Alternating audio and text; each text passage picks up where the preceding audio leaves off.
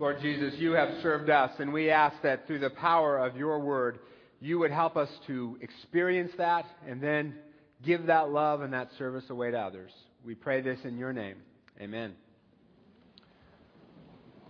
I want to say howdy to the people in the narthex. Good to have you with us. A friend of mine one Easter wanted to help her little kids understand the meaning of Easter better, and she wanted to do it in a creative way, so she decided that she would reenact the Last Supper. She made a dinner of lamb because that's what Jesus and his disciples would have eaten, and she took a table to the upstairs bedroom because the Last Supper was eaten in an upper room. She spent all day on this. But before they could even say grace, her kids got in a fight over who was going to get to sit in their favorite chair. And the evening ended with her kids yelling at her, "You are the meanest mommy ever." Don't you just love it when kids say that to you? It's like they have this special award ceremony, right? The meanest mommy ever Oscar goes to, right? Well, she was kind of discouraged about all of that until she remembered that that's actually how the real Last Supper went down. 4 days before the real Last Supper, Jesus had marched into Jerusalem on Palm Sunday, and the crowds went crazy, thinking he was going to kick out the Romans. So in response to that, the disciples started to jockey for power and position. You know, who's going to be vice Messiah and that kind of thing. By the time they got to the Last Supper, they didn't want to serve anyone, and all they wanted was just to get their power and position, so they got in a big fight. And do you know what over? Their favorite chair. Who was going to get to sit in the seat of honor? So you see, my friend's kids, they weren't misbehaving. They were simply imitating the disciples. What more could a mother ask for? Nobody wanted to serve anybody else. They were just in it for what they could get for themselves. And in the middle of all of this arguing over power, Jesus does a shocking thing. He washes his disciples' feet. He serves them. And it's actually a living parable of who Jesus is. In this story, Jesus lays aside his garments just as he had to lay aside the comforts of heaven to come to earth. And he puts on a towel just like as God, he wraps himself in human flesh. He washes their feet to make them clean just as he died to cleanse us from our sins. And then he stood back up and went to his seat just as he was raised from the dead. It is a living parable about a God who serves and who loves. It was also a very scandalous thing to do. Back in Jesus' day, with all that walking around on dusty roads in leather sandals, feet had some interesting odors. And washing them was considered so disgusting that not even a slave had to do it. But here Jesus, God in human form, washes his disciples' feet. It is a model of serving others. And truth be told, it is a model that we don't much want to follow, do we? Honestly speaking, the whole idea of serving others doesn't always excite us. Very few of us get up every morning and think, how can I serve someone else? Or, gee, I hope someone cuts me off in traffic today so I can serve them by letting them have my place, right? Very few of us do that. And if we're honest, serving others is something we think of as a have to do or an ought to do. Not a get to do. And sometimes that's how we preachers make it sound. When I was a kid, my younger brother would never be able to get to sleep unless the dog slept in the bed right beside him. So every night he would call, here, Boots, let's go to bed, right? And Boots would run away.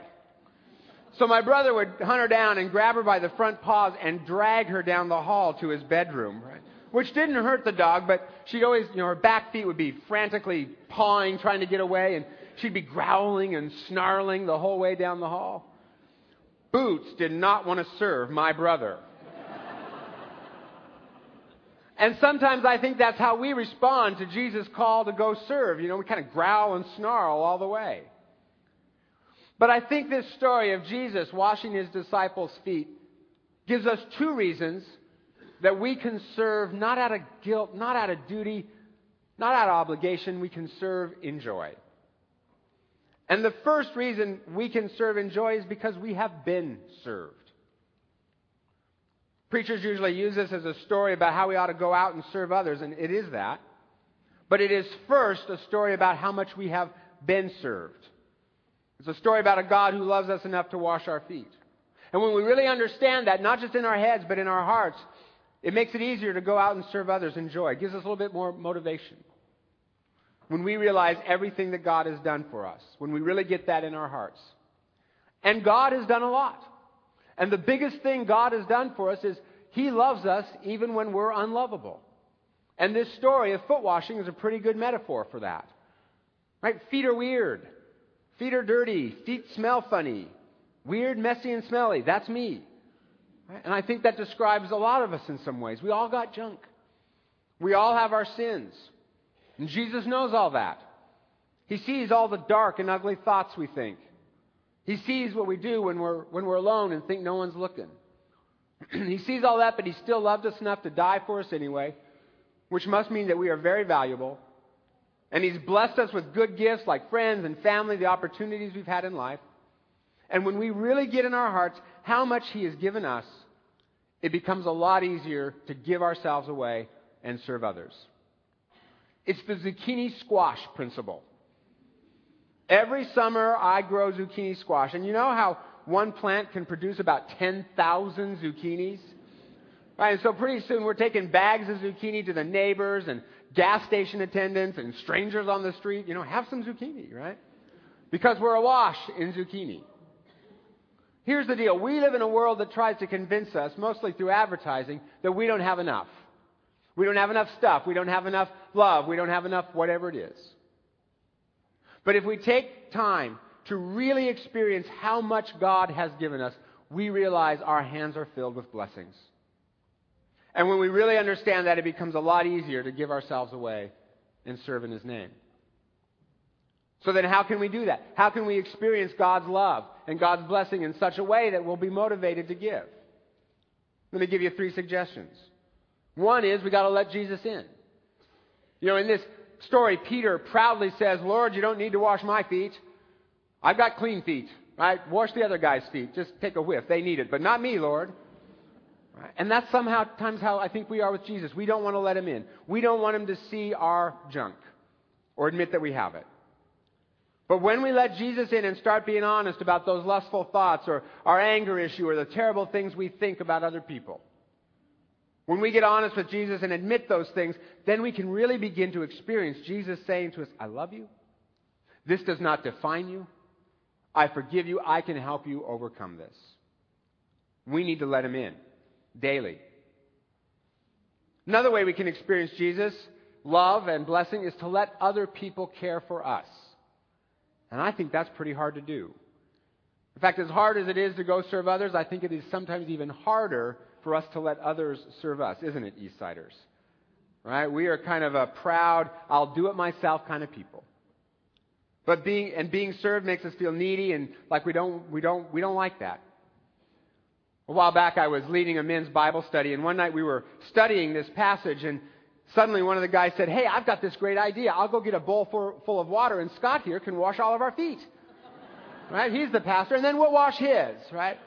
And I was like, whoa. Who said we were actually going to do what's in the Bible, right? This is merely theoretical, you understand.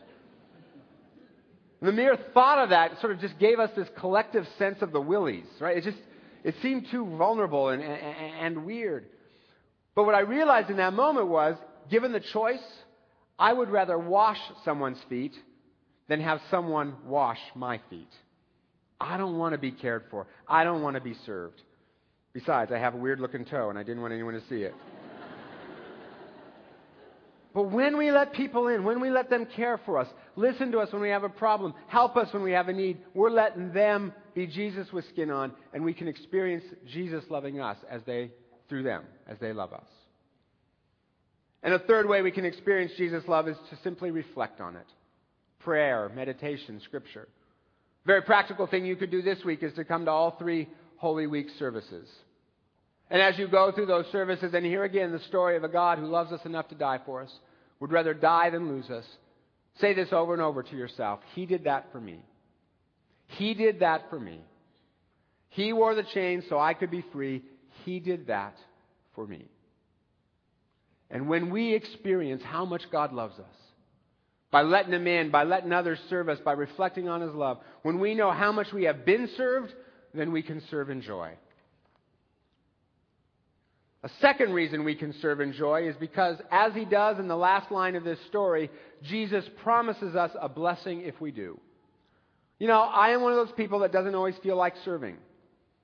But one of the things that motivates me to serve is I trust Jesus' promise that if I serve, there will be a blessing. I will know Him more. I will have joy as I do it. And I've done that just based on that promise. And what I've discovered is Jesus is always right. Jesus is always right. Even when it's hard, serving gives us joy. Got an email from one of our deacons this week who said that as a deacon, she's been called on to listen to and pray with people in crisis and in pain. She said it's hard, but that by doing that, she's been able to overcome some of her own pain and find joy in that. Even when it's hard, serving always, at the end of the day, brings us joy. And there are a lot of ways to serve. Long list. You could teach Sunday school, tutor at KidReach, help a neighbor or a coworker or a friend, whatever. Sign up for the August 18th Jubilee Service Project. Lots of ways to serve, and when we do, we have joy. In fact, this week I heard one of the principals from one of the schools we served last summer tell a great story about how when we were there at her school last summer, some of you decorated the bathrooms. And the girls got flowers painted on their bathroom walls, and the boys got lizards painted on theirs. And the principal said that at the beginning of the year, she strictly warned all the students, do not mess up those paintings, right? Well, sometime in the fall, a group of second graders came to her to tell her that they'd seen a boy reaching up to touch one of the lizards. And they said, we told him he couldn't do that. The Presbyterians gave us those lizards.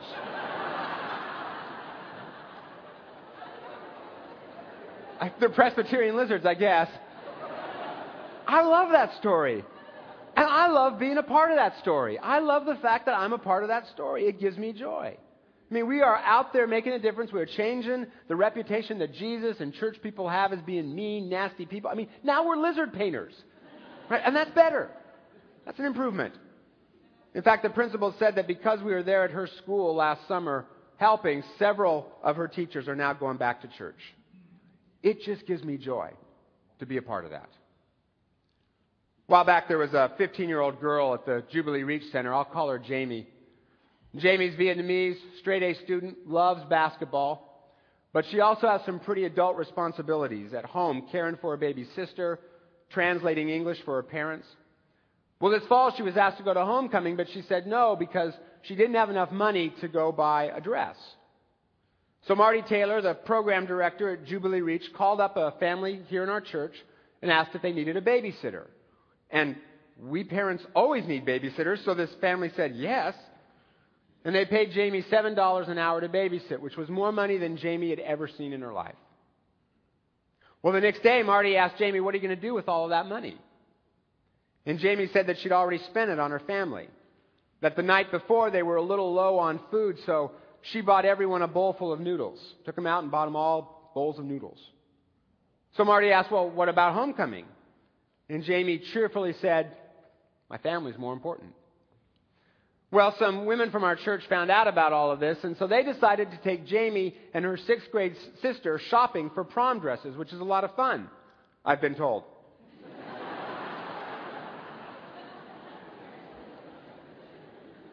So Jamie ended up being able to go to homecoming in a brand new dress, high heels, and fancy earrings. Isn't that cool? I just think that's cool. You know, I've talked to a lot of people involved in this story, and whenever they tell that story, they either are smiling or crying tears of joy. Jamie experienced the love of Jesus through her parents and through this family that paid her to babysit. And having experienced being cared for by them, she then served others, was able to give it away, pay it forward, was even willing to miss the prom in order to buy food for her family, not grudgingly, but joyfully. And the women from our church whose daughters are long gone and grown, well, they got the fun of helping 2 girls in our community shop for a prom dress. Plus, an East Side family managed to find a babysitter, and if that's not the kingdom of God, I don't know what is. Thank you, Jesus. So this week, Holy Week, 2 things. How will you put yourself in a position to experience God's radical love for you? And then how can you find the joy He promises that comes from giving that love away and serving others in His name? All Lent, we have been talking about significant moments in Jesus' ministry that happens around meals. And as you know, the first meal that ever happened in the Bible was when Adam and Eve ate the forbidden fruit. And as a result of that, sin, death, suffering, insecurity, all kinds of things entered into our world. And we started to see God not as a loving father, but as a cruel tyrant out to blast us if we did anything wrong. But at the Last Supper, God reverses that image of Himself. God Himself in human form takes up a towel and a basin to wash His sinful disciples' feet. Even Peter's, who was going to deny Him. He even washed Judas's feet. Showing once and for all that He is not a cruel tyrant. He is a loving Father who came not to judge us, not to lord it over us. He came to love us and to serve us. And when we experience that kind of love, not in our heads but in our hearts, it becomes a joy to serve other people. You can see that in the geometry of the cross. God pouring down all of His love, all of His blessings onto us so that we can then reach out and serve others in His name. Jesus transformed the world not with an army, not with a government, not by lording it over people. Jesus transformed the world with a basin and a towel. And He invites us to be part of that ongoing transformation of the world as we serve others in His name. And whether we know it or not, deep, deep down, this is what we most long to do. This is what we were designed to do. Nobody hopes that at their funeral someone will stand up and say, yeah, Fred here, he worked real hard and he was anxious and self-occupied a lot, but he sure knew how to get a lot of stuff in life. Right? None of us want that said at our memorial. All of us hope that someone will stand up and say, my life is richer, my world is bigger, my faith is stronger, because this person walked the planet. She made a difference. He changed my life.